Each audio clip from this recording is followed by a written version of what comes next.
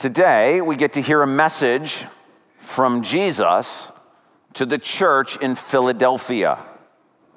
Now, we've talked about churches like Thyatira and Sardis and Pergamum. Those churches sound strange to our ears. But Philadelphia, we're right at home with that name. It's the name of the most important city in the founding of America.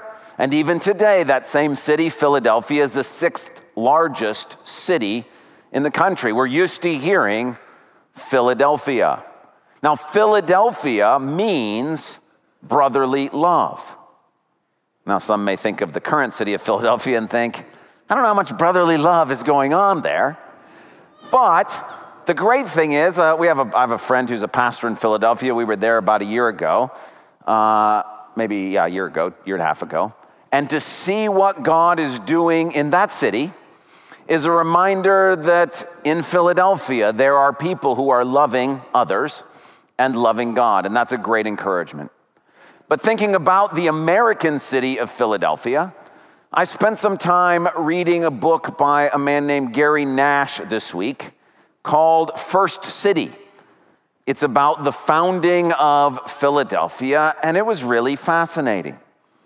Philadelphia was founded, laid out, named, and founded by a man named William Penn. William Penn was a strong Christian Englishman. And the King of England granted to William Penn the rights to the entire area that we now know of as Pennsylvania. But William Penn, very remarkably, chose not to take the land from Native Americans, but instead purchased it from them. He wrote this: "The king of the country where I live has given to me a great province therein," the land of Pennsylvania. "But I desire to enjoy it with your love and consent, that we may always live together as neighbors and friends." He wrote that to the Lenape chiefs whose land it was. And instead of taking the land by force, William Penn paid a very generous price for the land out of his own personal finances, so at great personal expense to himself. The Lenape chiefs signed a treaty with William Penn for the founding of the city of Philadelphia. There's a very famous painting that is meant to recall that meeting.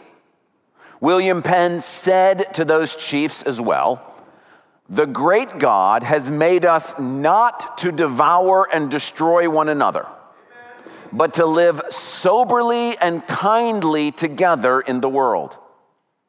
I have great love and regard towards you." And listen to this: "And I desire to win and gain your love and friendship by a kind, just, and peaceable life." The author of this book, Gary Nash, who this is written, the book was, I think, just 4, 5, 6 years ago. He wrote this about the founding of Pennsylvania and Philadelphia. "Pennsylvania never entirely lived up to its visionary founding principles." Obviously, nobody is perfect. But nowhere else in the hemisphere where Europeans were colonizing did there exist such substantial toleration for religious and ethnic differences and such relatively peaceful relations with Native American groups. Most European visitors were astounded at what had been achieved in the city of Philadelphia. It's an aptly named city.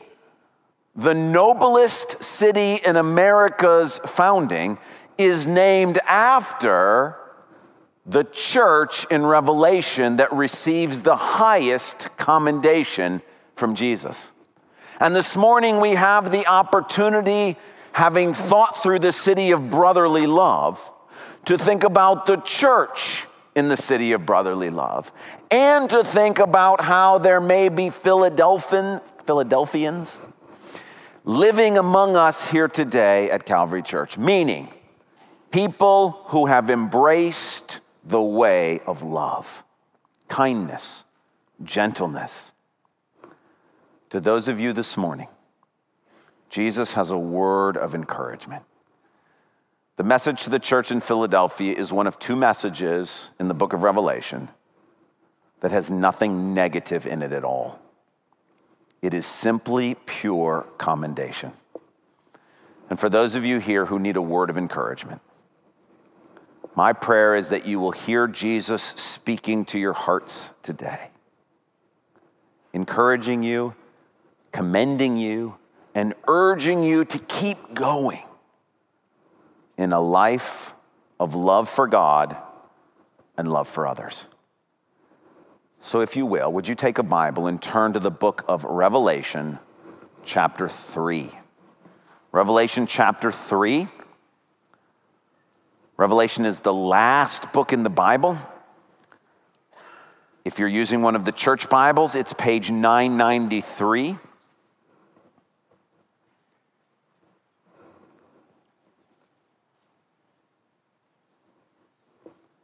We get to hear our sixth of 7 messages from Jesus directly to us as a church. This one begins in verse 7 of Revelation 3. To the angel of the church in Philadelphia, write. And Jesus begins this message the way he begins the rest of the messages, with an introduction of himself. And when Jesus introduces himself, the things that he picks out to say about himself help us to understand the message that he wants us to hear today. Jesus says 2 things about himself in this introduction in verse 7. These are the words of him who is holy and true, who holds the key of David. What he opens, no one can shut, and what he shuts, no one can open. The first thing Jesus says about himself is he calls himself holy and true. This is Old Testament language, and it's a reference to, in the Old Testament, God is called holy, holy, holy. When Jesus comes and says that he is holy and true, he is saying that he is the faithful representative of that holy God. The God in the Old Testament who has all power, all wisdom, and especially all love. Jesus has come in the fullness of deity to represent that God who is all-powerful and all-knowing and all-merciful and all-compassionate and all-kind, that God who is love.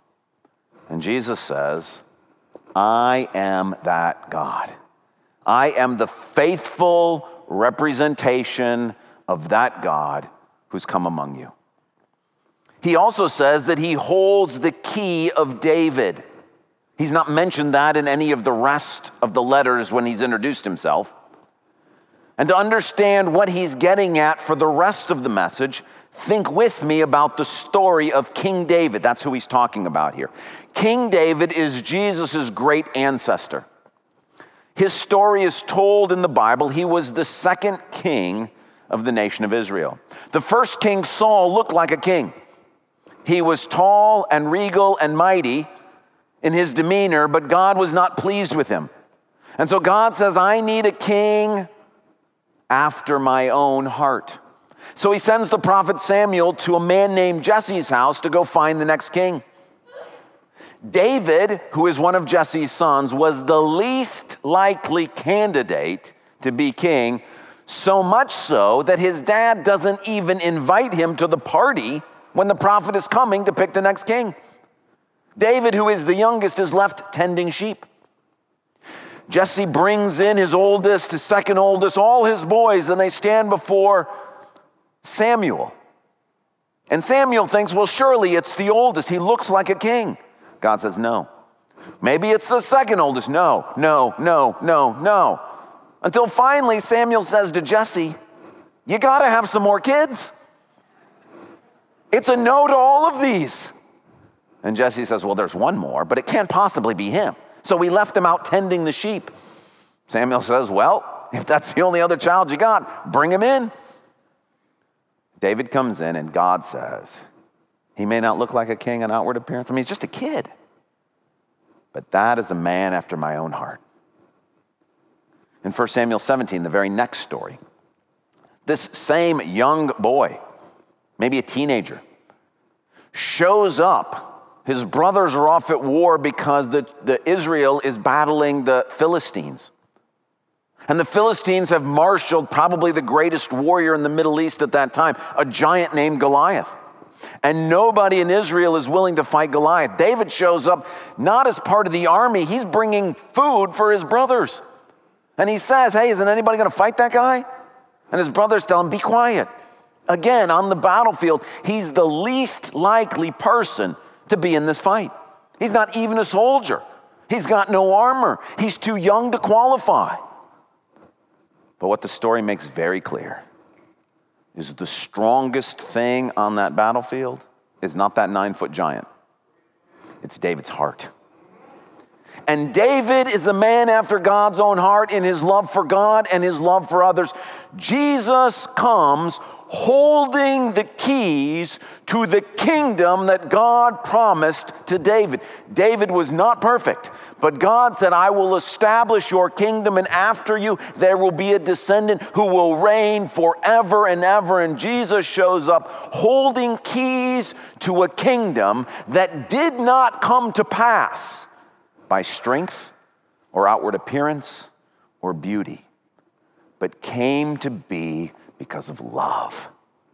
Love for God and love for neighbor. And Jesus says, I hold the keys to the kingdom of God. What I shut, no one can open. And what I open, no one can shut. All authority and power is Jesus, because what David did, Jesus did infinitely better. William Penn, we talked about him earlier. He got his peace-loving principles from Jesus. This is what he said on another occasion. I deplore two principles in religion: obedience upon authority without consent, that is, forcing people to try to believe something, and destroying them that differ with me for Christ's sake. William Penn looked at Jesus' life and saw that Jesus had the strength and the power to crush his enemies, but he didn't. In the Garden of Gethsemane, all these troops show up to arrest him, and Jesus says, I could call down legions of angels right now. He has the authority in and of himself to simply say the word and annihilate them all. But he doesn't. When he's put on trial with Caiaphas and false people, or people come forward with false accusations, Jesus can refute them easily. They don't even make sense in comparison to each other. He doesn't say anything. When he's before Pilate, he could debate Pilate into the corner, but he doesn't say anything. This is where William Penn got the idea. It's not through strength, but through love. It's not through force, but through love. And that Jesus demonstrated love for the Father and love for his enemies, you and me. And by doing that, he inherited the kingdom that will never end. And Jesus holds the keys to that kingdom. This is the Jesus that has a word of encouragement to those of us here today who choose the way of love. He begins his commendation in verse 8. I know your deeds. See, I have placed before you an open door that no one can shut. I know that you have little strength, yet you have kept my word and not denied my name. Let's start with the you have little strength comment. One of the most noteworthy things about this American city of Philadelphia in its founding is that when people came to visit the city, they looked around and wondered, where are the military forts? Where are the fortresses? Where are all the armies? And the truth of the matter is all the rest of the colonies had to have all of these forts and all of these armies, because whatever you take by force, you're going to have to keep by force. But William Penn didn't do that. He lived in peaceable relations with the Native Americans around them. And like you heard in that quote, listen, most modern historians tend to be somewhat cynical. But even a cynical modern historian looking back says there was no place like it in the hemisphere. People showed up and thought, how are you doing this? By outward appearance, Philadelphia looked like the weakest of the American cities. Where are the forts? Where are the armies? Where's the display of power? This is what the church in Philadelphia looked like. They, along with the church in Smyrna, were the two smallest, least influential, poorest churches of the 7 in the book of Revelation. Jesus says, I know you have little strength. I know to outward appearance you don't look like much. And what he says about the city of Philadelphia in America and the church of Philadelphia in Revelation, I think he's saying to many of us here this morning, I know your deeds. I know how you act. I know that at school you could be the kind of person who's always fighting to be most popular, but you're not. You could be the kind of student who's trying to undercut others so that in case things are graded on a curve, you'll get a better score than they do and get into a better college. It's like, but you're not doing that. You could go on social media and bully people or anonymously tear people down. He's like, but you're not doing that. I know your deeds. I see what you're doing. At work, you're not using an aggressive personality to try to climb the corporate ladder. You're not beating down people who don't do things exactly the way you want it done. In your family, he's like, I see you're not the loudest. You're not the one always arguing. You don't always have to get your way. Jesus says, I see that about you. The world thinks you don't have any strength. The world thinks you're the weak one. He says, but I know better. You look to outward appearances like you're not the smartest, or you're not the most aggressive, or you're not the most charismatic, or you're not the loudest. But he says, what I see in you is a heart of compassion and gentleness and kindness. After all, nobody looked at Jesus when he was on earth in his first advent and thought he looked strong. Isaiah makes it very clear. There was nothing about Jesus that anybody would have been drawn to. He was not the most athletic. He was not the straight A student in school. He was not the most powerful or the most charismatic. What he was the most of was loving. And Jesus is looking around this sanctuary today, for those of you at home as well. And he says, I see you. I see this in you. I see that you have embraced the way of love. And he says, well done. He says, thank you. The world keeps pushing you.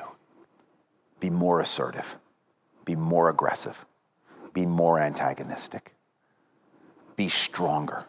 Show your might. And Jesus says, but I see your heart. And I love it. Be encouraged today. I think Jesus also wants to encourage you. Not only does he see what you're doing, he wants to remind you of 5 rewards that are coming for you. The first, verse 8, I have placed before you an open door that no one can shut. I'm going to give you one guess as to which colony in the founding of America was most successful in leading Native Americans to faith in Jesus. Any guesses? It's no surprise that a colony that is founded on Christian love for God and for others, that chooses not to use force to take land from Native Americans, but instead offers peace and love and kindness, it's no surprise that the Quakers in Pennsylvania were the most successful group in leading Native Americans to faith. One of our elders last week shared a story in the elders meeting. He talked about how he was pulling up to a house to go do a job at that house. And like most of us, he noticed there were political signs in the yard. And in this case, he noticed that all those political signs meant that this person was most likely on the opposite side of the political spectrum from where he was.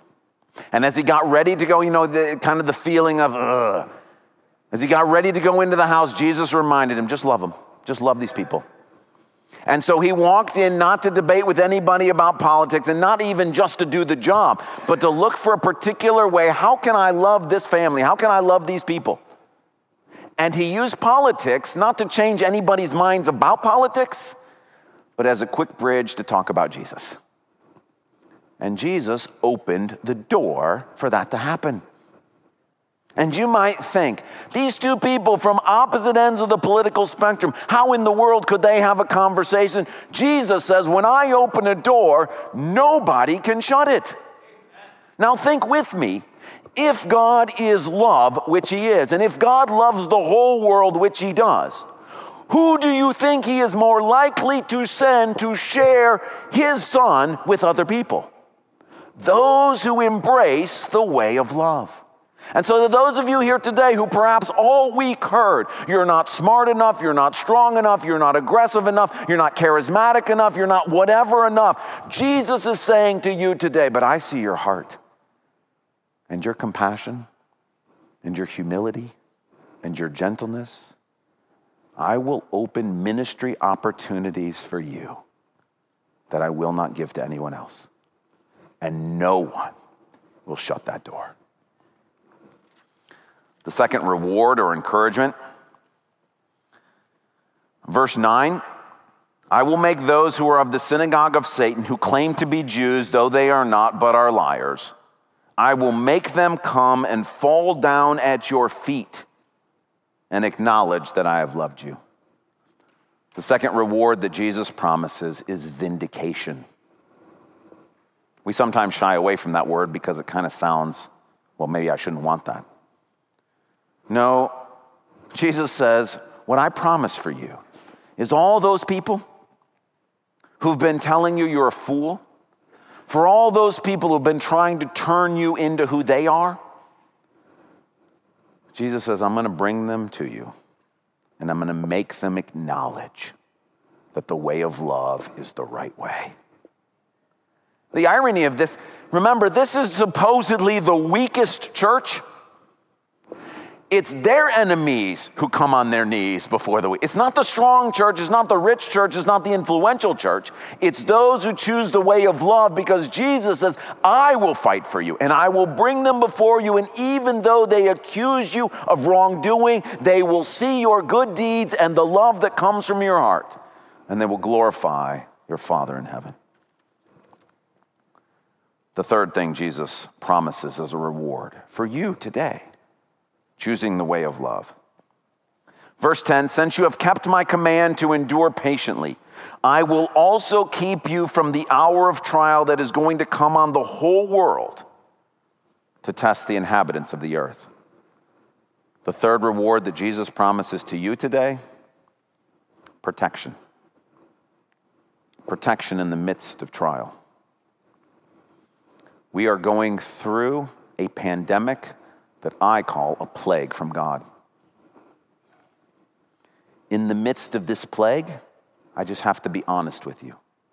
It's really hard to be in church leadership. It's hard to make decisions about, well, when are we going to meet? How's that going to work? Are we going to do baptisms? Do we do communion? Do we have high school ministry? Do we children's ministry? What about this week? What if these schools close down? What if we do this? What if this happens? What if the governor says that? What if the CDC says that? Trying to figure out what in the world to do in the midst of this is hard. But I will tell you, and you don't have to believe me, but God is my witness, that we have tried to make all of these decisions out of love. Love for God and love for you. That God wants us to keep meeting together, so we're trying to find a way to do that. That God commanded us to do baptism, so we're trying to find a way to do that. But out of love and out of kindness, I felt the Lord say, well, I already gave you COVID-19. Why don't you do these first baptisms? That felt like a kindness. Okay, we're trying to do that out of love. Trying to make decisions together, we're trying to do it out of love for God and love for others. And I believe God sees that. And so in the midst of this, look, I got COVID-19. The Lord gave it to me. In the midst of it, I thought, I have to be honest with you, it's pretty hard to call up people and tell them I might have infected them. Because then they got to quarantine and shut down. But brotherly love demands that we do that. And in the midst of it, we have tried faithfully, we're not perfect, but we've tried faithfully each time to choose, well, what is the loving thing to do? What loves God and what loves others? And I'm going to tell you, as a result, we have felt the protection of God through this plague. It doesn't mean that bad things haven't happened. I just shared with you, we had a person in our senior adults ministry pass away from COVID-19. We had to shut down for 2 weeks in August. We may have to shut down again. I don't mean that God's protection means that nothing bad happened. I just mean that while all the stuff is going on and in the craziness and in the chaos and in the uncertainty and the fear, we have felt God with us each step of the way. That doesn't mean we did everything right. It just means that he was there with us. And in our weakness, we felt his strength.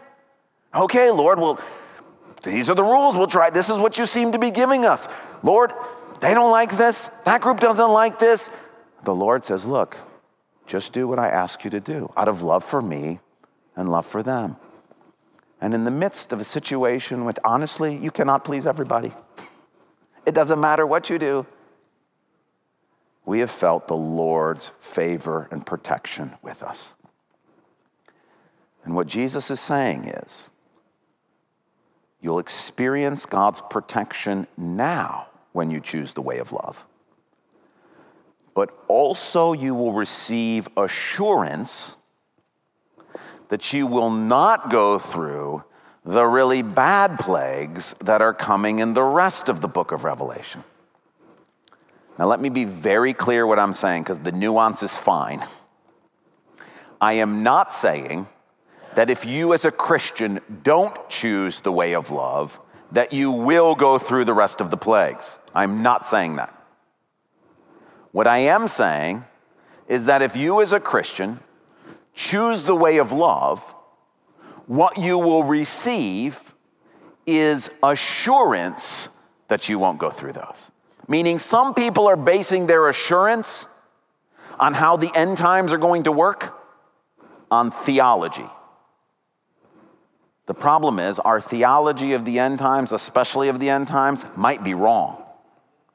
Jesus says, when you choose the way of love, you will see how I protect you now in the midst of what's going on, and that will give you assurance that when the hour of trial that is going to come on the whole world, that's not COVID-19. When the hour of trial comes on the whole world, that you and I are going to be just fine. So the third reward is assurance of God's protection. The fourth, verse 11, I am coming soon. Hold on to what you have so that no one will take your crown. The fourth reward is the strength to protect what God's entrusted to you. Do you hear the irony of this? Everything about this church is supposed to be weak, yet they're the strongest church around. Jesus says, what I give to you, no one will be able to take out of your hands. Hold on to it. The only way you could lose the rewards that you have for choosing the way of love is if you choose to give them up.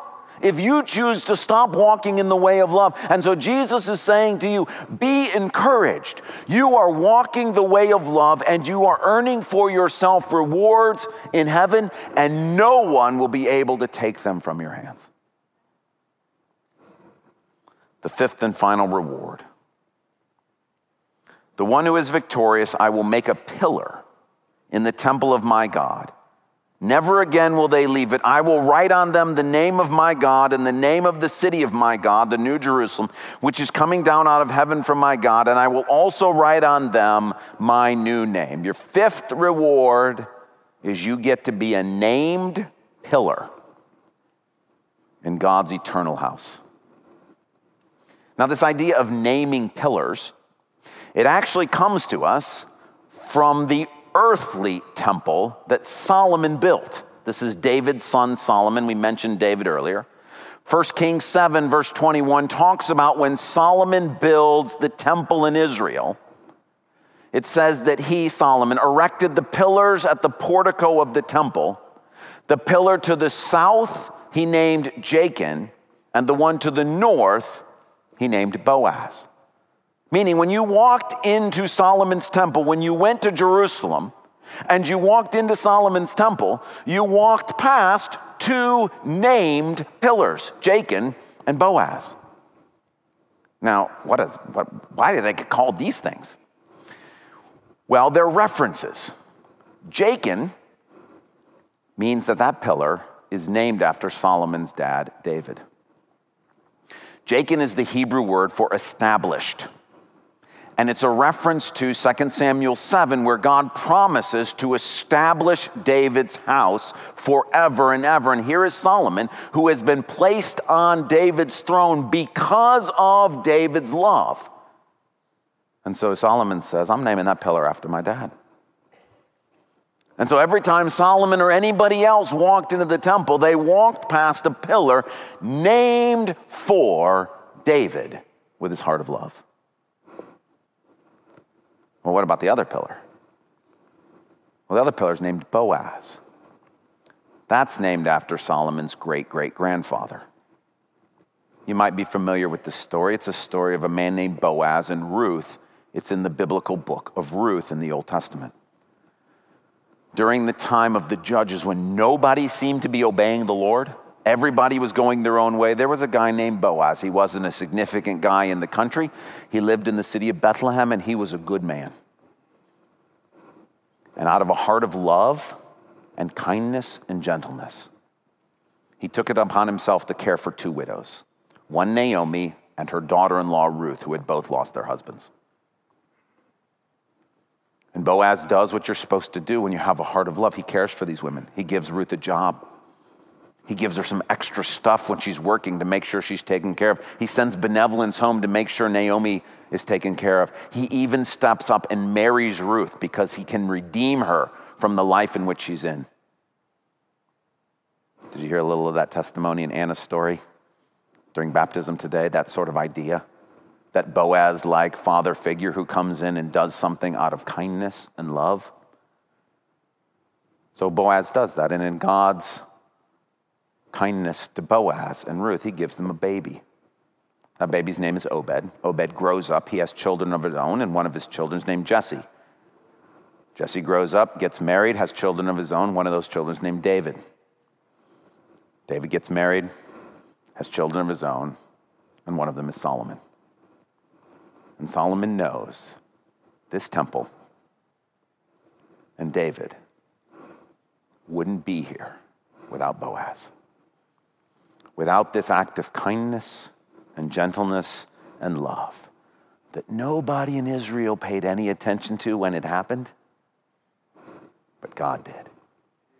And from that love and that kindness came David, and then Solomon, and then ultimately Jesus. You see, today in this society, we name things after rich donors. You can walk around college campuses, you can walk all over the place, you see buildings named for rich donors. We name things for successful people, people who accomplish great events. We build monuments to sports figures, or we give them a Hollywood star of fame because they did such great work. Or you know what? You can just buy a brick and put your name on it at some football stadium somewhere. Well, that's because that's what this world values. We value money, we value power, we value athletic success, we value beauty. That's the things we value. In God's economy, that stuff has no value. And so when you walk into God's house, you will find pillars not named for rich donors or not named for people who were stars in Hollywood. You will find pillars named for people who loved. And the reward that God promises to you this morning. I see your deeds. I know that you've chosen the way of love. I know that everybody around you thinks you're crazy. I know that your family's trying to talk you into being more aggressive, more assertive. I know that your neighbors are trying to convince you to be more of a resume person. Do this, have more money, buy bigger cars, do all of this kind of stuff. Jesus says, but I see you. You've chosen the same road that I walked down. And he says, you will be a pillar. You will be a pillar in my eternal house. And when people walk in, they're going to see you and your name written there in a house that will last forever and ever. Lots of people spend a lot of time trying to get enough money to get a building named after them here on this planet, and that building's going to crumble in 20 years. Jesus says, but I see you. And you look like you don't have much strength. You're not the person on social media doing all this stuff. You're not the person fighting for homecoming king or homecoming queen or whatever that. You're not the person at work who's stabbing people in the back.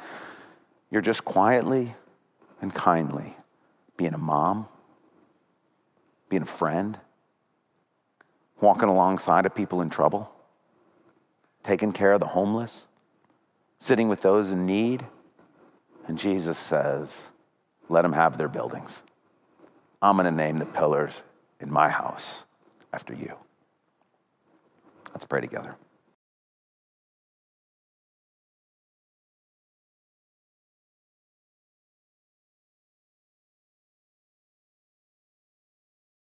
Thank you so much for joining us for this podcast from Calvary Church. We hope this message has brought the light and hope of God's presence into your life, refreshing your soul for the journey the Lord has you on. If you have a spiritual need or would like to connect further with the work God is doing through Calvary Church, seek us out online at calvarygr.org. On our website, you can also find an archive of previous messages from this series. Thanks for listening.